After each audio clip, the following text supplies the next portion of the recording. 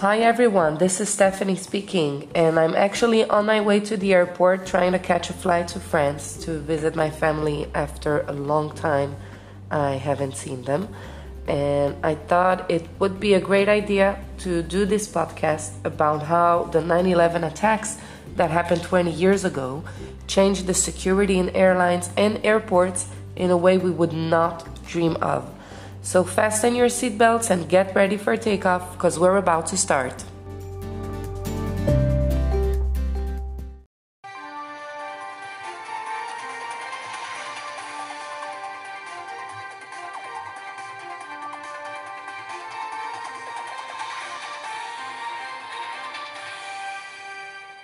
This year, we're about to mention 20 years to the 9/11 terror attacks that occurred on September 11, 2001.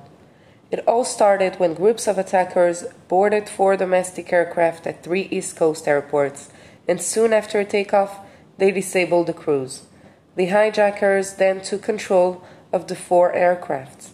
One of them was piloted into the North Tower of the World Trade Center in New York City. The second plane struck the South Tower 17 minutes later. Each structure was badly damaged by the impact and erupted into flames. The third plane struck the southeast side of the Pentagon, just outside the city. The fourth aircraft crashed near Shanksville in Pennsylvania countryside. Right after the attacks, a security manifesto was quickly drawn up to ensure the terrorists would never again be able to commandeer an airliner and turn it into a guided missile, as 19 hijackers succeeded in doing that day. The law creating the Transportation Security Administration, also known as TSA, was passed that November. Airlines and airports were rushing to make the most urgent fixes, whether it was hardening cockpit doors with bulletproof material, updating no-fly lists, and closing other gaps. The U.S. has spent an estimated nearly $100 billion to secure airports and airplanes since the attack. As a former ground attendant, I can personally say that a lot has changed since the 9/11 attacks when it comes to security at airports. You students probably don't remember it since you weren't even born yet, but before 9/11 changed airport security forever, rules were a lot laxer at airports across America. Sure, airports and airlines enforced some common sense rules, but back then, you could also do a lot of things that would get you into major trouble today. Let me give you some examples.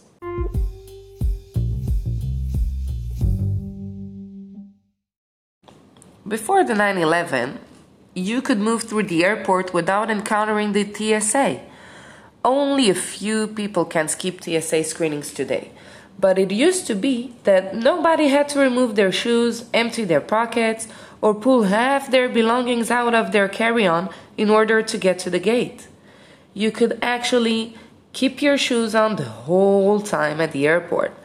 Plus, you could leave your laptop in your bag as you made your way to your terminal and then found your gate.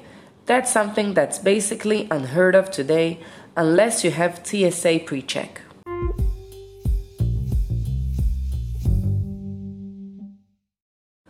When it comes to packing your suitcase, these days, neither the airports nor the airlines want you to travel with an oversized or overweight suitcase.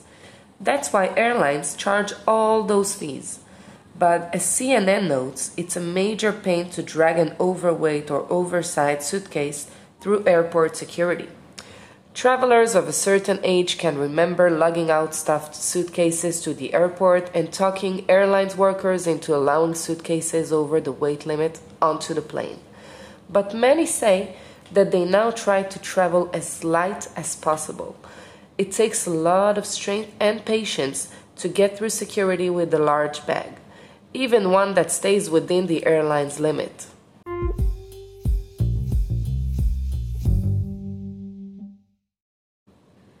Flight delays have always happened, regardless of the state of airport security. But as seasoned travelers will fondly remember, it didn't always take half a day at the airport to catch a flight. In fact, before 9/11, you didn't have to arrive at the airport 2 or 3 hours ahead of your flight. those days have long passed. With long lines and time-consuming screenings at security checkpoints, it can take an hour or more just to get from one end of the TSA checkpoint to the other. Okay guys, as you can hear, I've just arrived to the airport, so I'll have to end this podcast for now.